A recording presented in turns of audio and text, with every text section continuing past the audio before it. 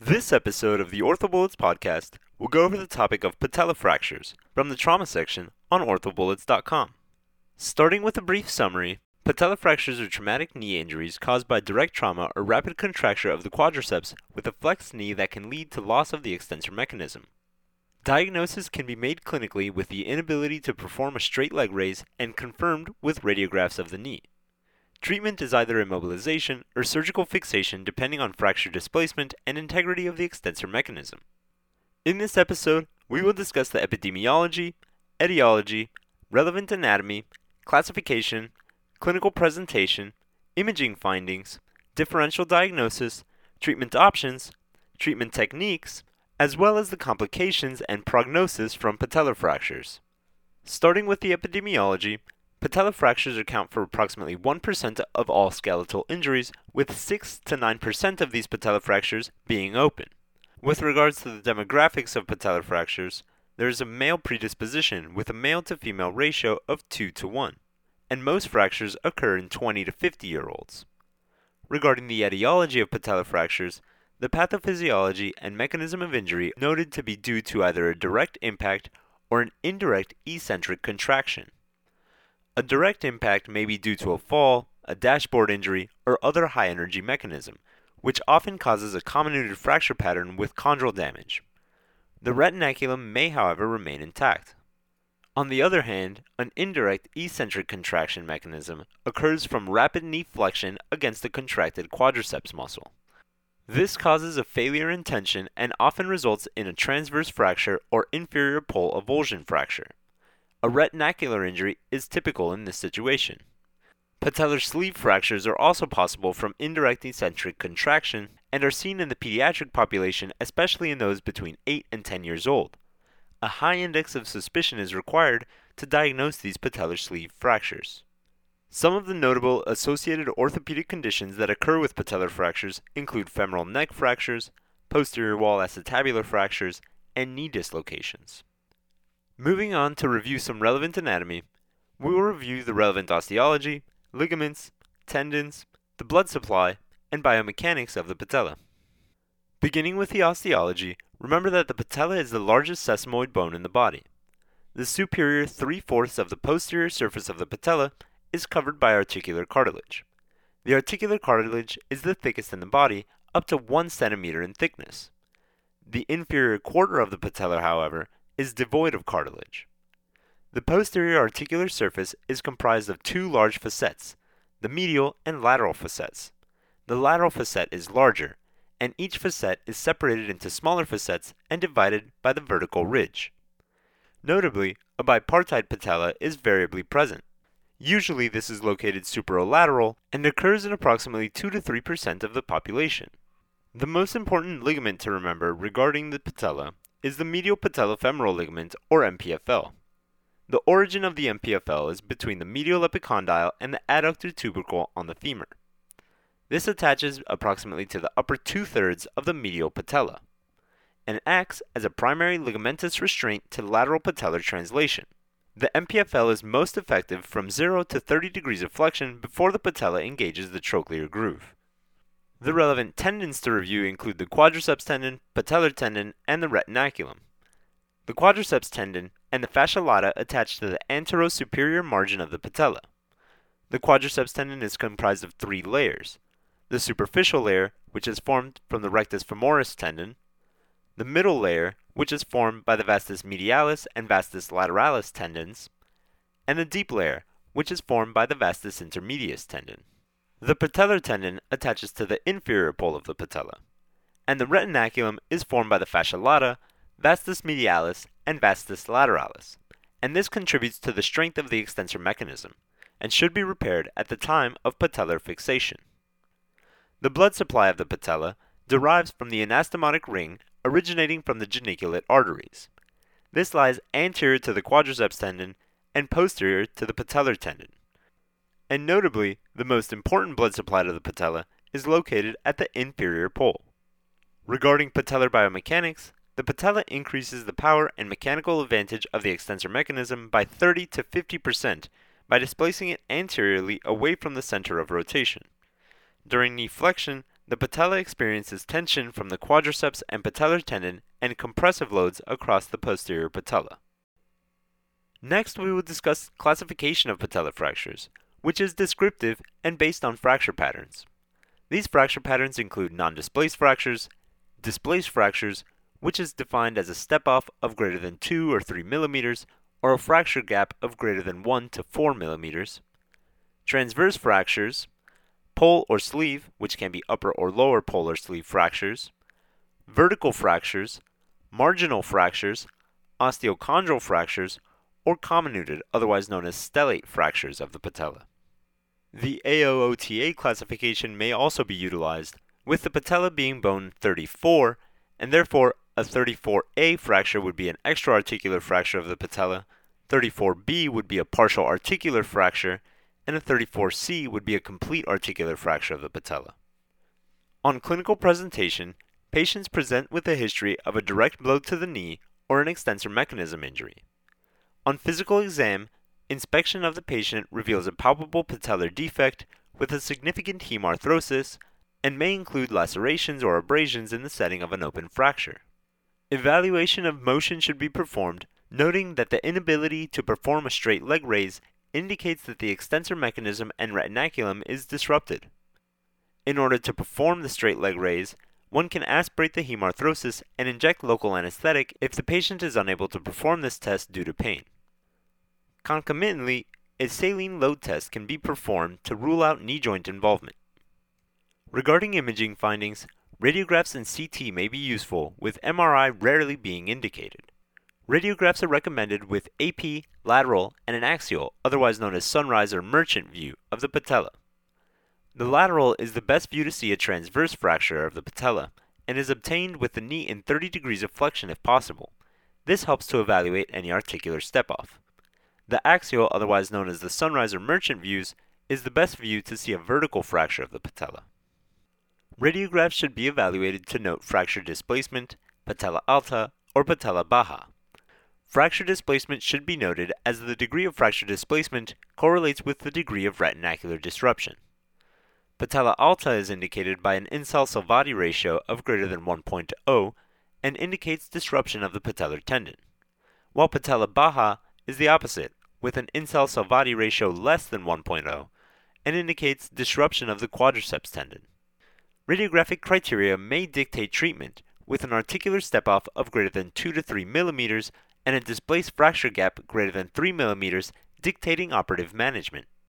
A CT scan may be indicated for suspected distal pole comminution, patellar stress fractures, non-unions, or malunions. The sagittal view is particularly useful for visualizing distal pole comminution. Importantly, CT scan findings may change operative plans in approximately 50% of cases. This is due to an improved understanding of the fracture patterns being particularly true in distal pole fracture patterns that are unappreciated on plain radiographs. The differential diagnosis of a patellar fracture should also include a bipartite patella, which may be mistaken for patella fractures. However, a bipartite patella would be smooth and have regular borders on radiographs. Bipartite patella affects 2 to 3% of the population and is caused by the failure to unite a secondary ossific nucleus to the patella. It is characteristically superolateral in position and occurs bilaterally in 50% of cases. Regarding the treatment for patella fractures, we will discuss non-operative and operative treatment. Non-operative treatment with the knee immobilized in extension using a knee immobilizer, hinge knee brace, or cast with full weight bearing is indicated in patients with an intact extensor mechanism with the patient being able to perform a straight leg raise, as well as in non-displaced or minimally displaced fractures, vertical fracture patterns, and in patients with significant medical comorbidities. Non-operative treatment modalities should include early active range of motion with a hinge knee brace. Early weight bearing is tolerated in full extension with active and active-assisted range of motion at 1 to 2 weeks, followed by resistance exercises beginning at 6 weeks. Outcomes of non-operative treatment with early active range of motion shows good or excellent results in greater than 95% of patients with the proper indications. Operative treatment options include open reduction internal fixation, or partial or total patelectomy with or without tendon advancement. Operative intervention with open reduction internal fixation is indicated to preserve the patella whenever possible. ORIF is indicated for patients with extensor mechanism failure who are unable to perform a straight leg raise, as well as for open fractures and fractures with an articular step-off of greater than 2 to 3 millimeters, a displaced articular patella gap greater than 3 millimeters, loose bodies, osteochondral fractures, and in patella sleeve fractures in children. The techniques for open reduction internal fixation of the patella are multiple and include tension band constructs, plate and screw constructs, as well as cerclage wiring. Tension band constructs may be constructed using K-wires and wires, K-wires and sutures, cannulated screws and wires, or cannulated screws and sutures. Plate and screw constructs may be created using mini fragment plates, mesh plates, and plate and screw fixation may be preferred over tension bands in cases of significant articular-sided comminution. Cerclage wiring may also be utilized, alone or as a supplement to primary fixation. Outcomes of ORIF are good, with high rates of union greater than 95% despite the technique. Rates of non-union are higher, however, with open fractures, and symptomatic hardware requiring removal is common. The recommended postoperative protocol following open reduction internal fixation is weight bearing as tolerated in a hinged knee brace with flexion limited to 30 degrees for 4 weeks and then progressed incrementally thereafter. A partial patelectomy with or without tendon advancement is indicated for comminuted extraarticular inferior pole fractures measuring less than 40% of the patellar height. This should only be performed if open reduction internal fixation is not possible. This technique should be performed removing the least amount of bone possible, and the patellar tendon should be advanced into the defect on the anterior surface of the patella. Outcomes of partial patelectomy show decreased strength of the extensor mechanism to an increasing degree based on the size of the fracture fragment removed. Total patelectomy with or without tendon advancement is rarely indicated and should only be used for severe extensive comminution not amenable to salvage. Total patelectomy may also be indicated for infection or tumor. In this technique, there is total removal of the patella with imbrication of the quadriceps and patella tendons. Advancement of the vastus and retinaculum is also performed. Outcomes of total patelectomy are poor, with a decrease in extensor mechanism strength noted to be greater than 50%. We will now move on to discuss some of the treatment techniques for these options discussed. Regarding open reduction internal fixation, this may be approached through a midline longitudinal incision centered over the patella, with the articular surface being able to be exposed either through the fracture site or through retinacular rents. This can alternatively be performed through a lateral parapatellar arthrotomy and inversion of the patella if the retinaculum is not damaged or if better visualization of the articular surface is desired. When performing ORIF of the patella, avoid extensive soft tissue dissection to preserve the blood supply and viability of skin flaps. As much of the patella should be retained as possible, though any devitalized fragments and loose bodies should be removed. Here we will provide some further details on the techniques for tension band constructs, plate and screw constructs, and cerclage wiring. With respect to a tension band construct, this construct converts tensile forces generated by the quadriceps complex at the anterior surface into compressive forces at the articular surface. The tension band is created using a 0.062 K wire and can be performed in combination with an 18-gauge stainless steel wire or in combination with suture. The 18-gauge stainless steel wire is noted to be difficult to manipulate and has a high rate of reoperation due to painful hardware or wire migration. When K-wires are used in combination with suture, the suture has 75% of the tensile strength compared to 18-gauge stainless steel wire, but performs similarly clinically and has lower rates of hardware removal when suture is used. A tension band construct may also be created using longitudinal 4.0 mm cannulated screws, which are biomechanically stronger than K-wires. With regards to the technique for plate and screw constructs, these are biomechanically superior to a tension band construct. Multiple plate options are available, with mini fragment plates and mesh plates being the most common. Mini fragment plates are useful in simple comminuted fractures and are helpful in osteoporotic bone, while mesh plates are versatile with multiplanar screw options available, and are effective in stabilizing distal pole fractures with comminution. With mesh plates, there is less fracture gapping compared to with tension band wiring. Lastly, with respect to ORIF, cerclage wiring may be used alone or to augment additional fixations such as interfragmentary lag screws or tension band constructs, and is useful in comminuted fractures. Some of the particular complications of open reduction internal fixation include painful hardware and anterior knee pain or hardware failure.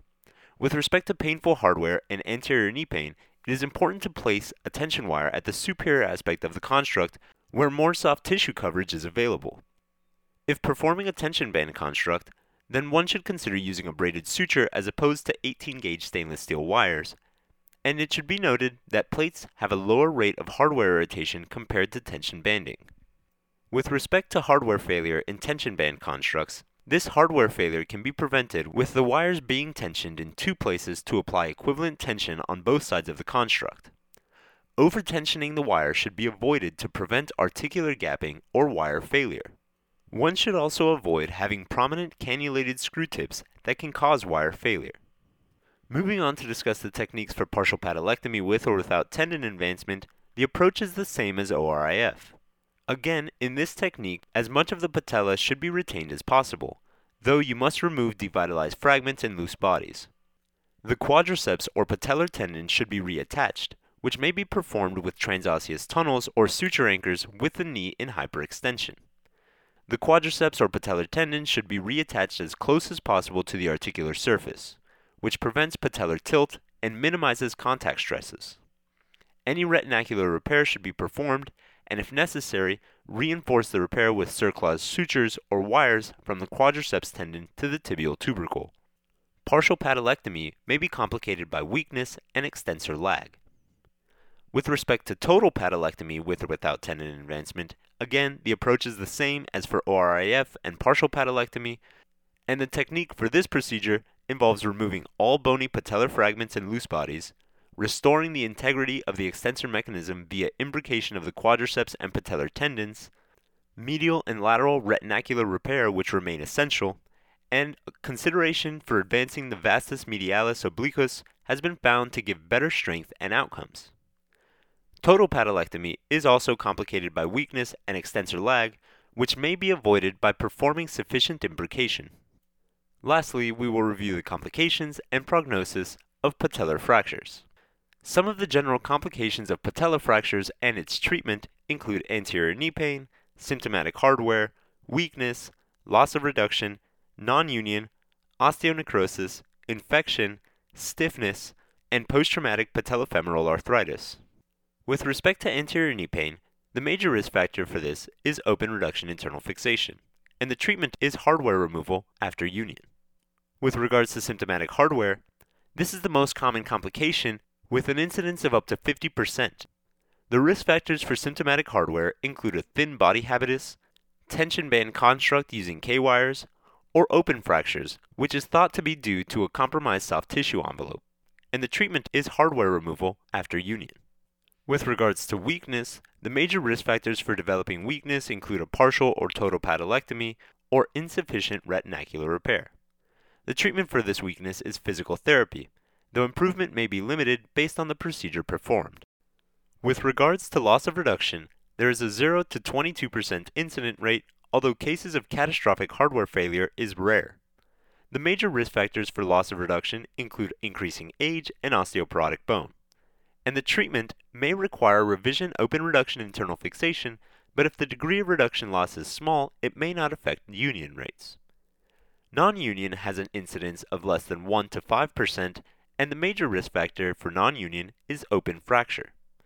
Treatment of non-union is typically well tolerated, though revision ORIF with bone grafting may be indicated, and one can also consider performing a partial patelectomy. The incidence of osteonecrosis is up to 25%, though it is usually asymptomatic. Risk factors for osteonecrosis include proximal pole fractures, which is thought to be due to excessive initial fracture displacement. Treatment of osteonecrosis is typically conservative and can be observed as most spontaneously revascularized by 2 years. Regarding infections, the incidence of infection is between 0 and 5%. Risk factors for infection include open fracture with a rate of 10 to 11%. The treatment for infection may require irrigation and debridement with possible hardware removal. With respect to stiffness, the major risk factors include longer periods of immobilization, open fractures or soft tissue injuries, and concomitant lower extremity injuries. The treatment of stiffness is usually with aggressive physical therapy after fracture union, with which stiffness usually resolves.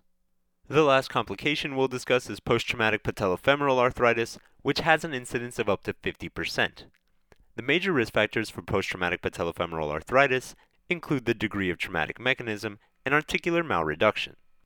Treatment of post-traumatic patellofemoral OA is with symptomatic management or total knee arthroplasty.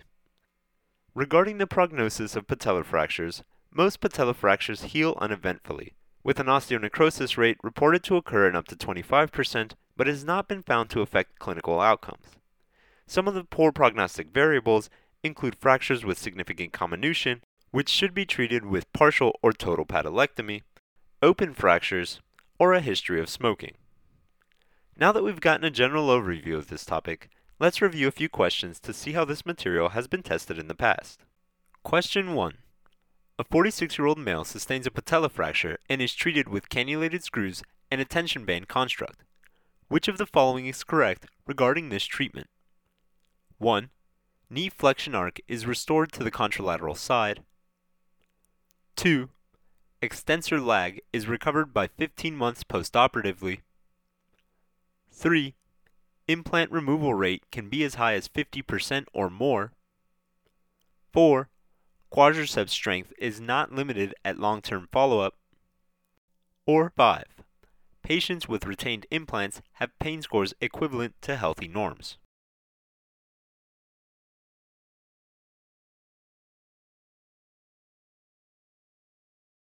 The correct answer is 3. Implant removal rate can be as high as 50% or more. Fixation of patella fractures with tension band constructs leads to a need to remove implants in over 50% of cases, as seen in multiple studies. Tension band constructs result in absolute stability when performed correctly. This technique works by converting tension from muscle pull into compressive forces on the articular side of the fracture. Tension band constructs require a fracture pattern or bone that is able to withstand compression, an initial cortical buttress opposite to the tension band, and fixation that withstands tensile forces. Lebrun et al. And associates evaluated functional outcomes of surgically isolated patella fractures. They reported that 52% of patients underwent surgery for hardware removal and 38% of patients who retained their hardware reported pain at some time. They also found that nearly 20% had an extensor lag, and almost 38% had restricted flexion. Extension power on testing showed significant mean deficits when compared to the contralateral side.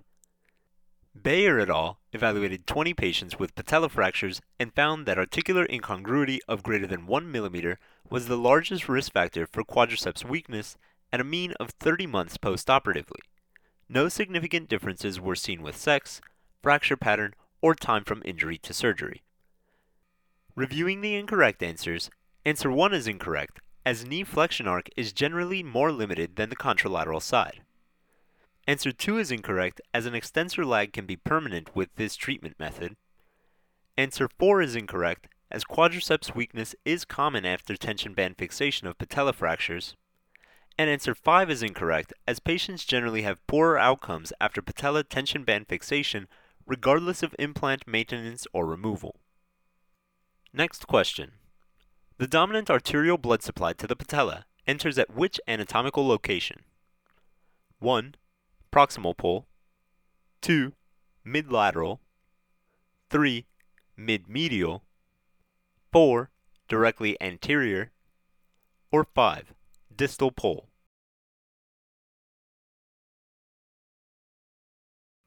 The correct answer is 5, the distal pole. The largest arterial contribution to the patella will enter at the distal or inferior pole of the patella, with the dominant artery entering inferomedially.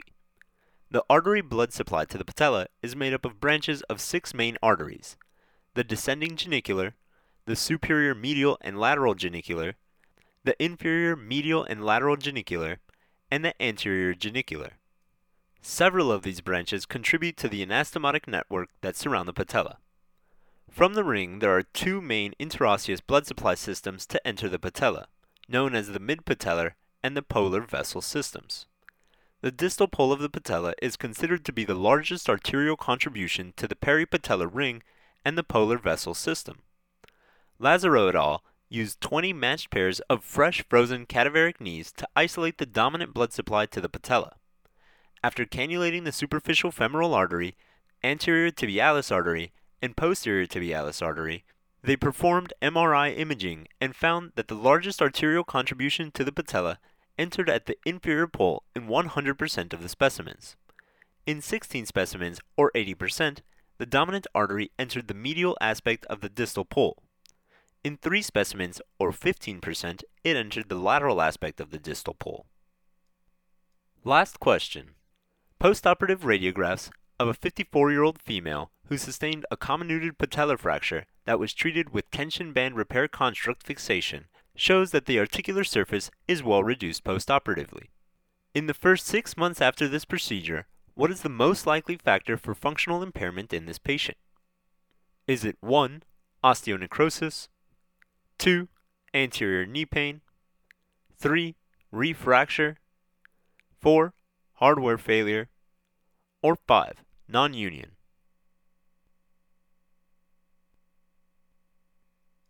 The correct answer is 2.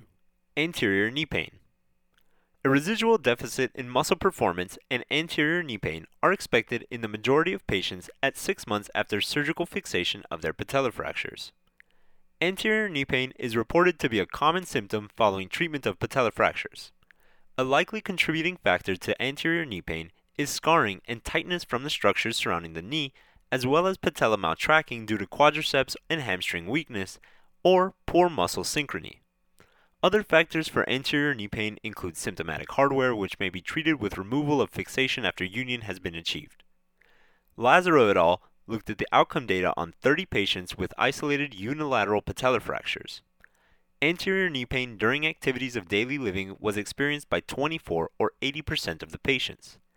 The knee extensor mechanism on the injured side had deficits of strength of minus 41%, power of minus 47%, and of endurance of minus 34%, as compared to the uninjured side. Lebrun et al. Reviewed a series of 40 operatively treated patella fractures, and found that at over 6 years postoperatively, significant symptomatic complaints and functional deficits persisted based on validated outcome measures as well as objective physical evaluations. Removal of symptomatic fixation was required in 52% of the patients treated with osteosynthesis, whereas 38% of those with retained fixation self-reported implant-related pain at least some of the time. Regarding the incorrect answers, answer 1, osteonecrosis is incorrect, as osteonecrosis of the patella is rare, occurring in less than 5% of patella fractures. It most commonly occurs in the inferior pole of the patella. Answer 3 is incorrect, as a refracture is rare after osteosynthesis with retained hardware. Answer 4 is incorrect, as hardware failure is more common with poor surgical technique, and short-term reported data shows prominent and symptomatic implants as a result of breakage to occur in less than 50% of patients. And answer 5 is incorrect, as non-union is rare in minimally displaced patella fractures. That is all for this review about patella fractures. Hopefully that was helpful. This is the OrthoBullets podcast, a daily audio review session by OrthoBullets, the free learning and collaboration community for orthopedic surgery education.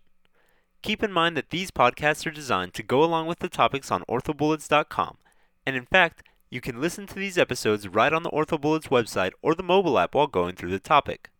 If you've gotten any value from the OrthoBullets podcast so far, please consider leaving us a 5-star rating and writing us a review on Apple Podcasts. It will help us spread the word and increase our discoverability tremendously. Also, if you are not already, please be sure to follow OrthoBullets on Facebook, Instagram, Twitter, LinkedIn, and YouTube for daily high-yield content. Thanks for tuning in. We'll see you all tomorrow, right here on the OrthoBullets podcast.